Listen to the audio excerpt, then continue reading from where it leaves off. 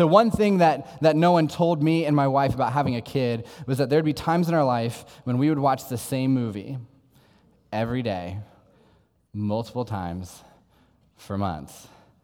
Starting this summer and ending a few weeks ago, Ray and I had watched the movie Trolls with our daughter at least 10 bajillion times. We were going insane.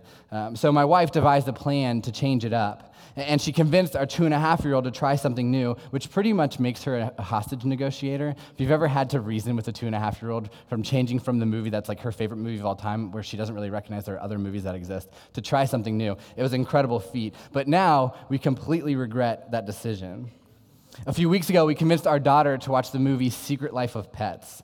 If you've seen it before, it's based in New York. It's really cute. But the opening scene to that movie, you actually hear the song Welcome to New York by Taylor Swift. And so from the moment our daughter at least heard it, she was hooked. And she immediately became a Swiftie. So for the last few weeks, we've listened to Welcome to New York about 30 times a day. Every time we're in the car, every time we're at home, we turn it on and we listen to it over and over and over again. I could sing it to you. I'm not going to, but I could. And eventually her love for Welcome to New York transitioned to love for all things Taylor. We introduced her to the songs 22, We're Never Getting Back Together, Shake It Off. So every time we're in the car, she asks for Taylor Swift. When we get home, she tells Alexa to play Taylor Swift. Every music device that we own is constantly playing Taylor Swift, which makes our house not fun. Some of you guys are like, I want to get to know that guy. You don't. It's Taylor Swift, 24 hours a day. And I'm not sure if that's a good thing or a bad thing. With us constantly listening to and watching things with Taylor Swift, our Amazon and Google accounts are starting to think that we have an obsession. And so now when we're on the internet, we're on Facebook or on Amazon, it's like, you might want this album, Taylor Swift, or you're on Facebook, and it's like targeted ads. And so the internet is now targeting us as Taylor Swift fans. And so every time we listen to a song or watch a video, there's always another Taylor Swift thing that follows.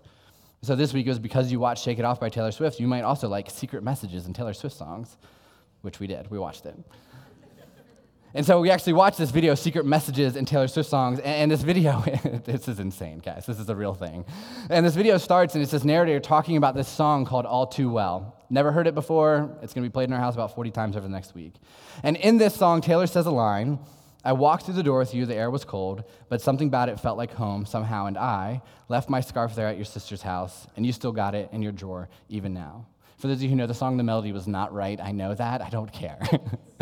But this video starts talking about how this song is a secret song that was written about Jake Gyllenhaal because of those lines about the scarf. And the narrator says, you know that, and because you know that now, it makes the song better. I don't know if that's true.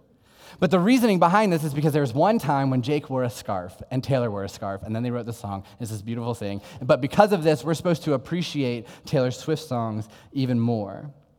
And at the end of this video, the narrator actually says that knowing kind of the secret and subtle and hidden meanings to Taylor Swift songs takes them to the next level. I kind of feel like Christmas carols are that way as well. I'm not a huge fan of Christmas music. I don't fully understand all the songs. Some of them are just plain terrible, let's be honest. But a lot of times we sing these songs in church or we hear them on the radio, maybe at Starbucks, and we might know the words and we might be able to sing the whole thing, but do we really know what it means? In fact, most Christmas carols, the ones that we sang today especially, have an incredible story with a deep meaning that most of the time we're unaware of. And so I think it's our job to figure out what is that meaning. What are the deeper meanings of these songs to fully understand just how powerful they are?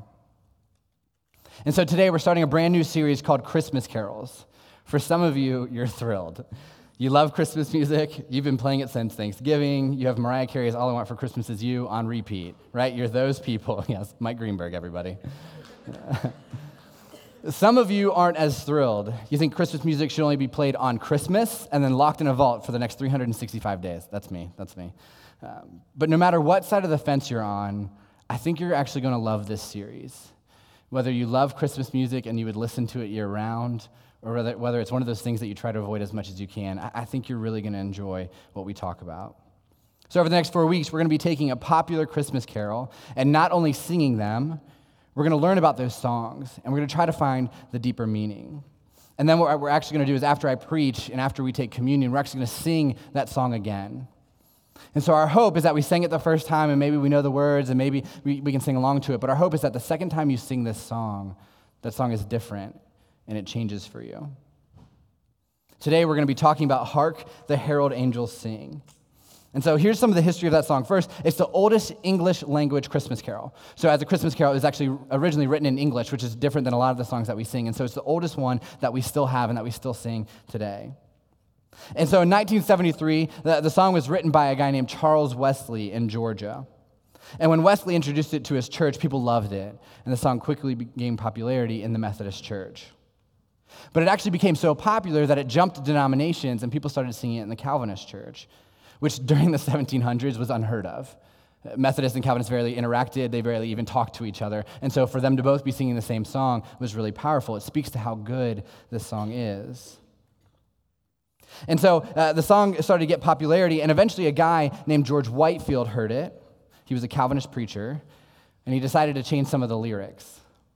And once he changed the lyrics, he actually published it. And so Whitefield kind of stole this song from Wesley, adjusted a little bit, and got it published to where it was able to be sung by churches across the eastern United States. And so they continued to sing it, mostly a cappella. Every once in a while there'd be an accompaniment, but ultimately this song for 100 years was just the lyrics. In 1855, a man named William Cummings added the melody to the popular Christmas song, the melody that we sing today. Cummings combined a melody from a song written by Felix Mendelssohn, who wrote this song as a tribute to Gutenberg and the printing press. And so Cummings took that melody and added it to Hark the Herald Angels Sing, and that's what created the song that we sing today. In 1857, it was officially published, and over the next few years, it was adopted by other denominations and other publishers, which again speaks to just how powerful this song is. Within a decade, the new Hark the Herald Angels Sing was one of the most recognized carols in the world. The road to acceptance and fame for this Christmas carol began when Wesley wrote a song, when Whitefield kind of stole it and changed it and published it. And Cummings added a melody that was written by Mendelssohn as a tribute to Gutenberg. It's incredible.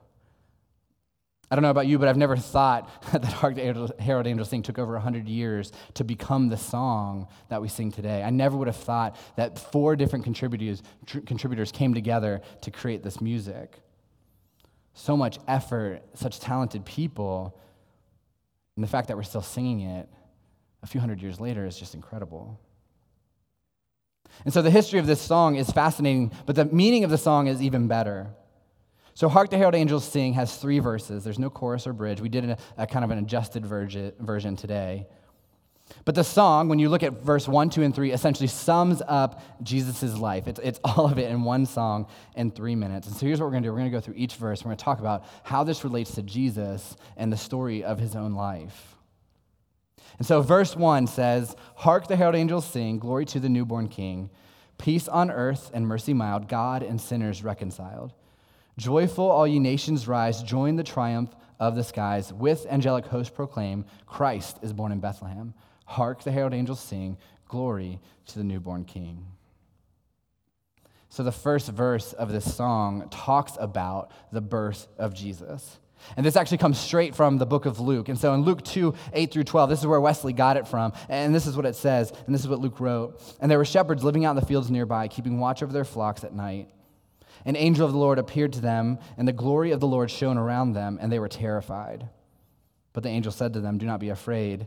I bring you good news that will cause great joy for all people. Today in the town of David, a Savior has been born to you. He is the Messiah, the Lord. This will be a sign to you. You will find a baby wrapped in clothes, lying in a manger. So this is where the beginning of that first verse comes from. It comes straight from Luke. The night that Jesus was born, an angel appeared to a group of shepherds tending to their sheep. And these are just normal, blue-collar guys. And so an angel appearing to them in the middle of their job is pretty spectacular, easily the highlight of their lives. But to the angel, the announcement of God's birth had to seem vastly understated. This was the most significant event to ever occur at the time. The Son of God had been born, but God, being the God that we know, he's humble. And he chose to announce the birth of his Son by an angel quietly making an appearance to a few farmhands guarding their sheep. Compared to what could have been, that's a very understated notification. But Luke continues the story in Luke 2:13-14. Suddenly a great company of heavenly hosts appeared with the angel, praising God and saying, "Glory to God in the highest heaven, and on earth peace to those on whom his favor rests." Now, Luke doesn't say how many angels were there, but later we're told that Jesus had at his disposal around 10,000 angels. So I suspect that thousands of angels illuminated the sky in order to praise God. When you think about that, that's incredibly impressive. It's glorious. But there's something seriously wrong about this from a marketing standpoint. 10,000 angels performing, but probably fewer than 10 shepherds in the field. So what do you think the angels said when they got back up to heaven? What a downer.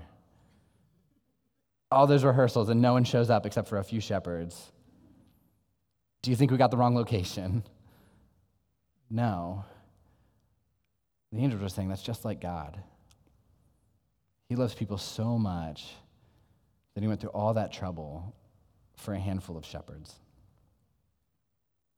The carol continues, "Join the triumph of the skies, and with an angelic host proclaim, Christ is born in Bethlehem." When Wesley wrote this song, his hope would be that people would literally join in the triumph of the skies. His hope would be that people wouldn't just sing this song, it wouldn't just pop up at Christmas and then disappear, but that people would celebrate the fact that Jesus was born in Bethlehem, to join in God's angels in celebrating this glorious day. And the reality is he wrote this so that his people and his church and the people that he led would be God's messengers, to tell everyone they knew that God's coming to earth in the form of a child, to tell the people that they loved, the people that they cared about, the people that they worked with, the people that they lived next door to, the people that they spent their life with, to tell all of them that Jesus was here and to proclaim that. To be honest, that's one of the reasons why we do Christmas Eve services, right? We don't just do that so we can get together with our family and celebrate as a small group. The reason why we do Christmas Eve is to proclaim that Jesus was born. For Collective this year, we're actually doing two services. We're doing the 23rd at night and the 24th during the day, and we'll talk about that a little bit later. But the reason why we're doing two services, even though Collective right now is one service, is because we realize we need to do everything we can to let people know that Jesus has come, that he's here, that he was born. And that's one of the things when Wesley wrote this, he wanted his church to do, was to not just keep it in here, but to join in the triumph of the skies and to celebrate the fact that Christ was born in Bethlehem. Verse 2 says this, "Christ by highest heaven adored, Christ the everlasting Lord. Late in time, behold him come, offspring of a virgin's womb. Veiled in flesh, the Godhead see. Hail the incarnate deity, pleased the man with man to dwell. Jesus, our Emmanuel. Hark the herald angels sing, glory to the newborn King." And so if the first verse was about the birth of Jesus, the second verse emphasizes Jesus' life. We're kind of working through the whole story of Jesus. So Jesus was born a child, but was also fully God. At the beginning of the second verse, we sing, "Christ by highest heaven adored, Christ the everlasting Lord." So Jesus was born in Bethlehem, but he had existed for all eternity, before time even began. John writes in John 1:1, "In the beginning was the Word, and the Word was with God, and the Word was God." The Word is like a nickname for Jesus. It's a metaphor. So this is what he's saying. In the beginning, before time was created, was Jesus. Jesus was with God, and Jesus is God. And Jesus himself, while he lived on earth, taught people that he was God.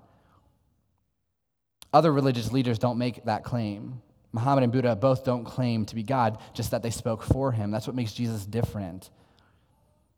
That's what makes him unique. To be honest, that's what makes him controversial. Because he doesn't just say, "I'm a person," he says, "I am God." But although Jesus was God, he chose to become a human. And that's described in the second part of this verse when he says, "Offspring of a virgin's womb, veiled in flesh, the Godhead see. Hail the incarnate deity, pleased as man with men to dwell. Jesus, our Emmanuel." Wesley writes that Jesus was the incarnate deity. What that means is Jesus is God in the flesh. Jesus lived a life, and he took on our humanity. He chose to become human.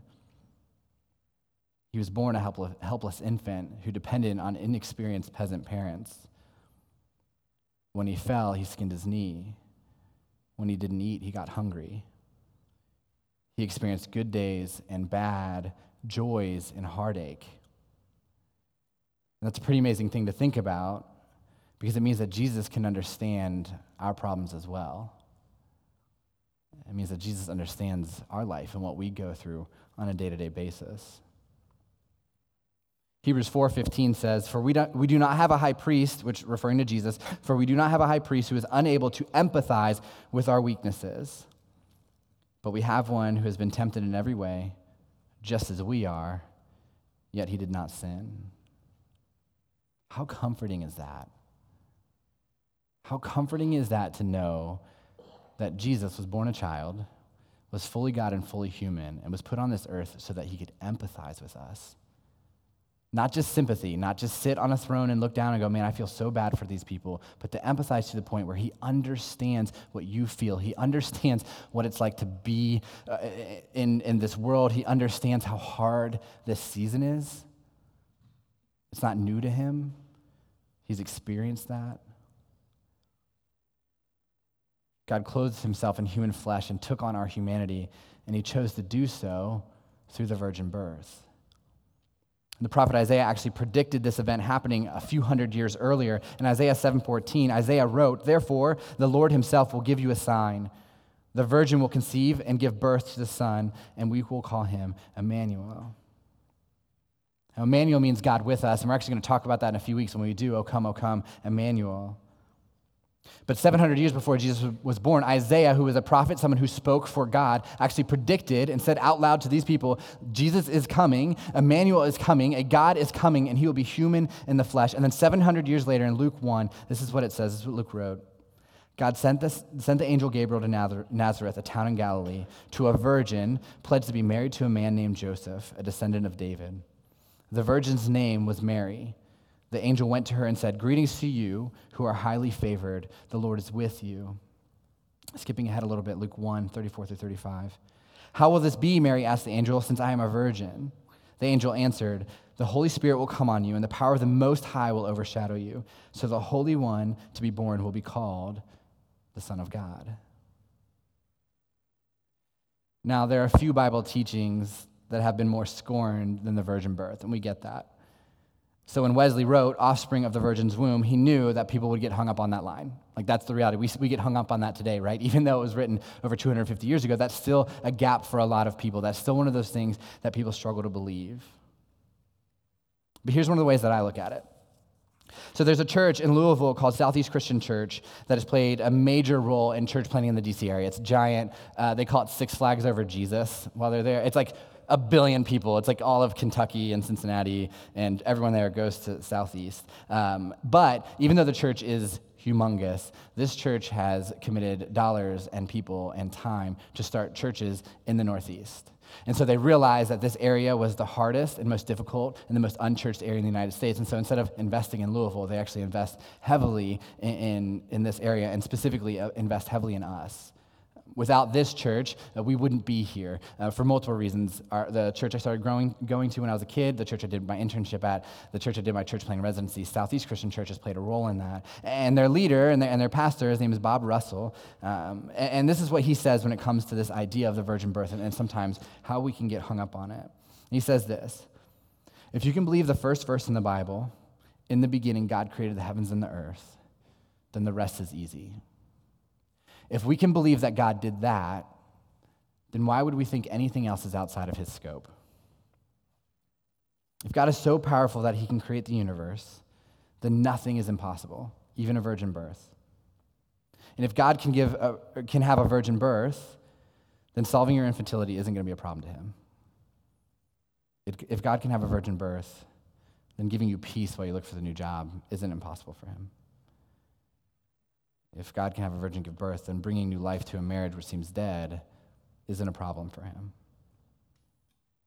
And the reality is nothing is impossible for God.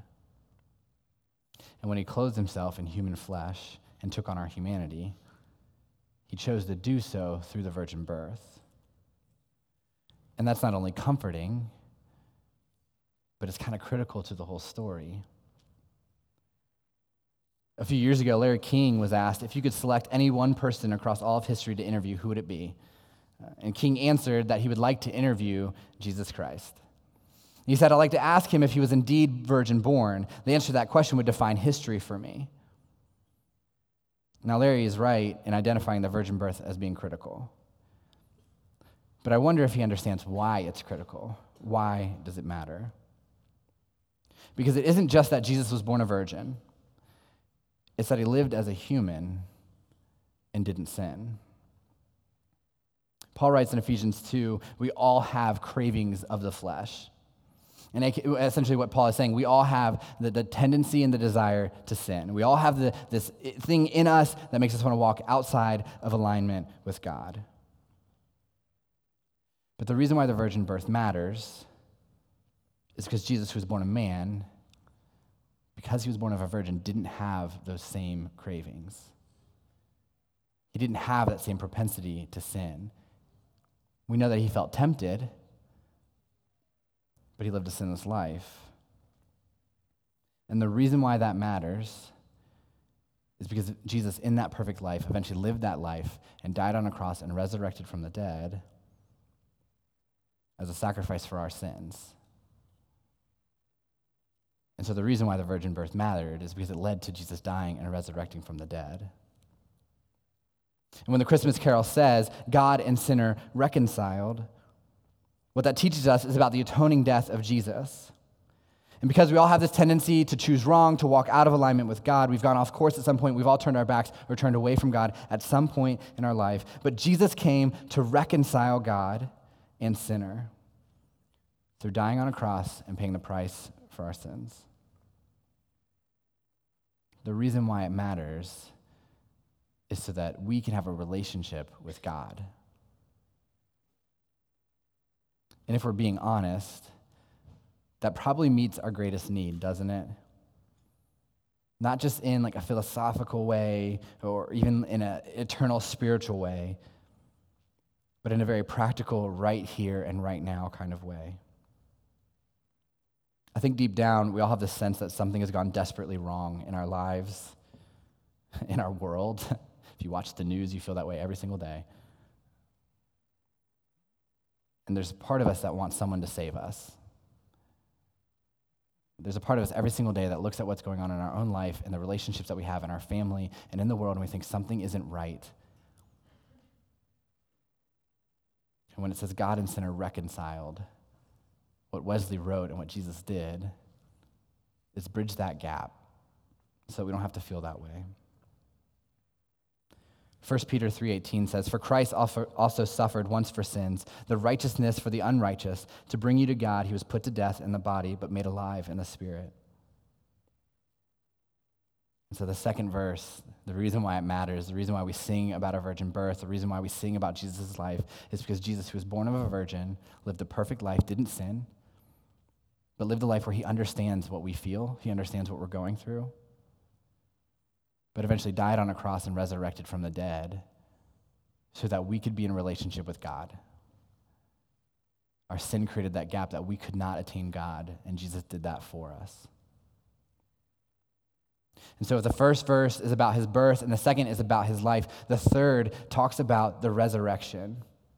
Verse 3 says, "Hail the heaven-born Prince of Peace, hail the Son of Righteousness, light and life to all he brings, risen with healing in his wings. Mild he lays his glory by, born that man no more may die, born to raise the sons to earth, born to give them second birth. Hark, the herald angels sing, glory to the newborn King." In this verse, Wesley writes the phrase, "risen with healing in his wings." And what he's talking about here is the resurrection of Jesus, that Jesus was crucified and 3 days later, or he's buried and 3 days later, he rose from the grave. And when Jesus was buried, his enemies remembered this. Jesus actually predicted it, Isaiah predicted it, and all these people knew, okay, if he's going to resurrect from the dead, this is when it happened. And because of that, his enemies, and because of that, the people who didn't want to be around him, the people that didn't trust him, did everything they could to secure that body. They covered it up with a rock big enough so that we couldn't move, and they stationed guards outside. But the strongest soldiers from the Roman army, which is the world's strongest army, couldn't keep Jesus' body in the grave. And Jesus rose just like he said he would, to live forever. We've talked about this before at Collective. Jesus' resurrection is the foundation of our faith. If the resurrection doesn't happen, while the virgin birth is cool, it kind of doesn't mean anything to us, right? Like, it means he's powerful, maybe he's important, but if the resurrection doesn't happen, this church doesn't exist. If the resurrection doesn't happen, we can never attain God, and talking about spending eternity with him and talking about trying to walk in alignment with him, it's pointless. And so the third verse is all about this resurrection and what that means for us. We continue to sing in the third verse, "Hail the heaven-born Prince of Peace, hail the Son of Righteousness, light and life to all he brings." And so essentially, if we believe that Jesus resurrected from the dead, what does that mean? That means he brings light and life with him. In John 8:12, Jesus said, when Jesus spoke again to the people, he said, "I am the light of the world. Whoever follows me will never walk in darkness, but will have the light of life." Many of us could describe our lives right now, or at some point in the past, as very dark.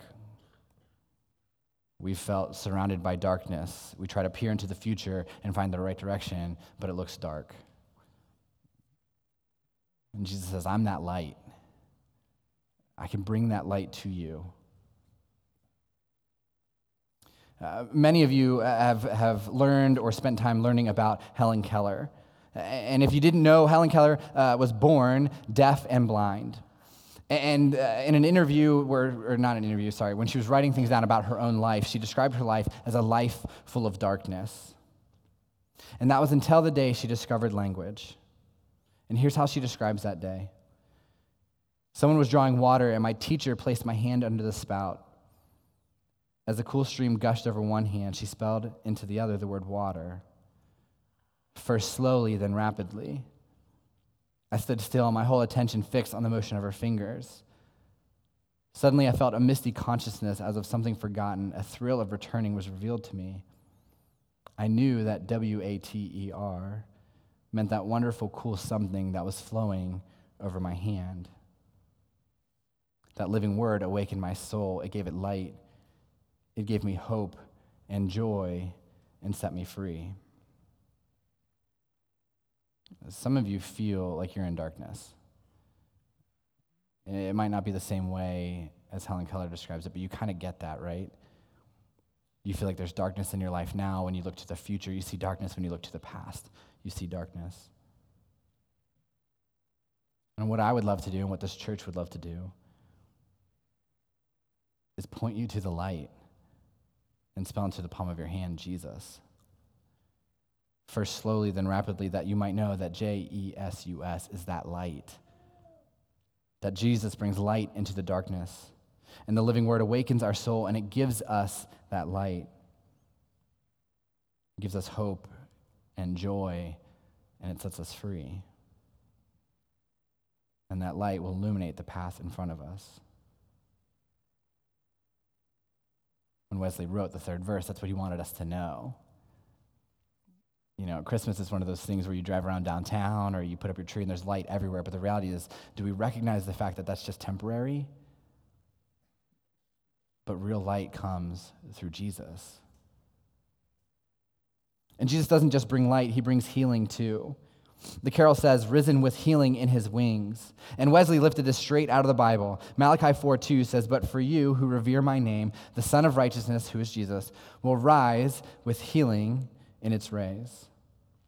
And you will go out and frolic like well-fed calves."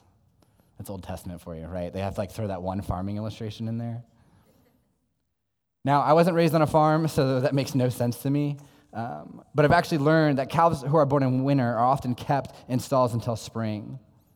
And when they're allowed to go out to pasture, those calves will race as fast as they can, darting in one direction after another, kicking their heels and running in circles, because they realize that they're finally free.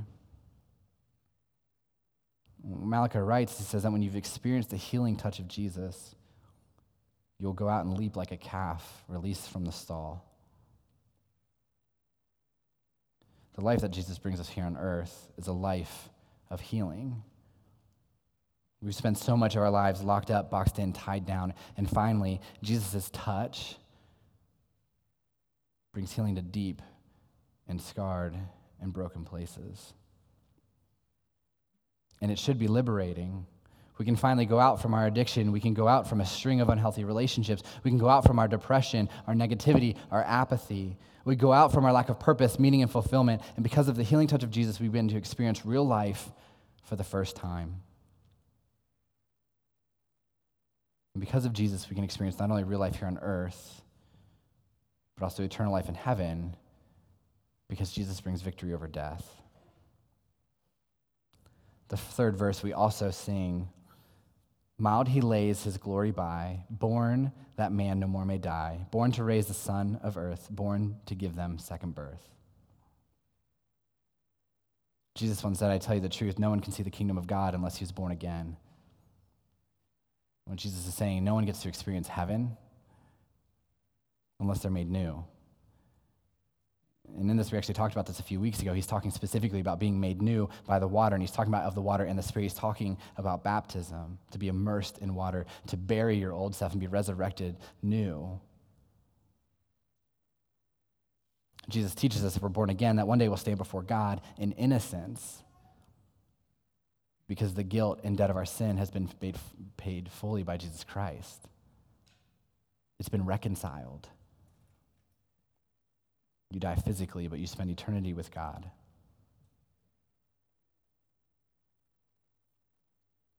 And that's the gospel. That's the good news of Jesus. And when Wesley sat down a few hundred years ago to write this song, he somehow managed to give us it all in 3 minutes. He somehow managed to teach us about the birth of Jesus and the fact that this isn't small. And because of that, we need to join the triumph of the skies, that we need to praise that we need to celebrate that. Wesley talks about Jesus' life, the fact that he's human, he understands what we feel, even though sometimes we're not sure if that's true.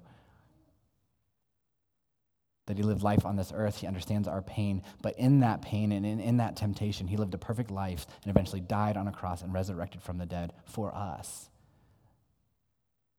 So that we can be reconciled to God, so that we don't have to carry the debt that our sin makes, and we can spend eternity with him. I don't know about you, but I think I've heard Hark the Herald Angels sing hundreds of times. But I never understood, I never fully grasped how beautiful it was. How he was able to take the story of Jesus' life and put it into a song that we sing every single year. And so as a church and as a group of people, I hope this changes the way we sing that song. I hope we don't just sing it because it's fun and that's what you do at Christmas, but I hope when we sing it, we recognize how powerful this song is and how beautiful this song is and how much this song impacts our own life. This song is about our life changing just as much as it is about Jesus. And so my hope and my prayer for us as a church, as we get ready to sing it again, is that it has new meaning. And every Christmas when we sing this song, it hits us a little bit more and a little bit more. Because we realize how good it is to have a God who was born a child, fully human, lived a perfect life in order to die on a cross to reconcile us so that we could have a relationship with God. Let's pray.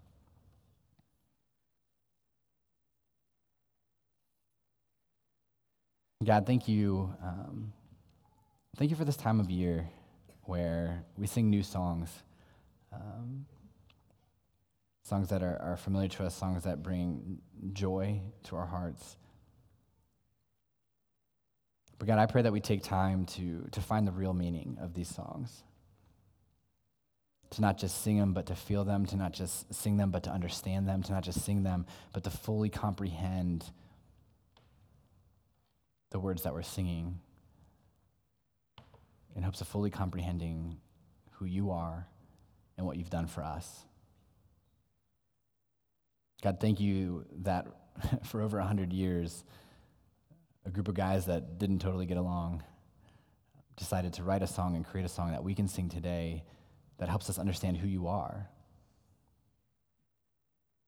God, that helps us see your whole life in a few moments and a few verses. God, we love you and pray these things in your name. Amen.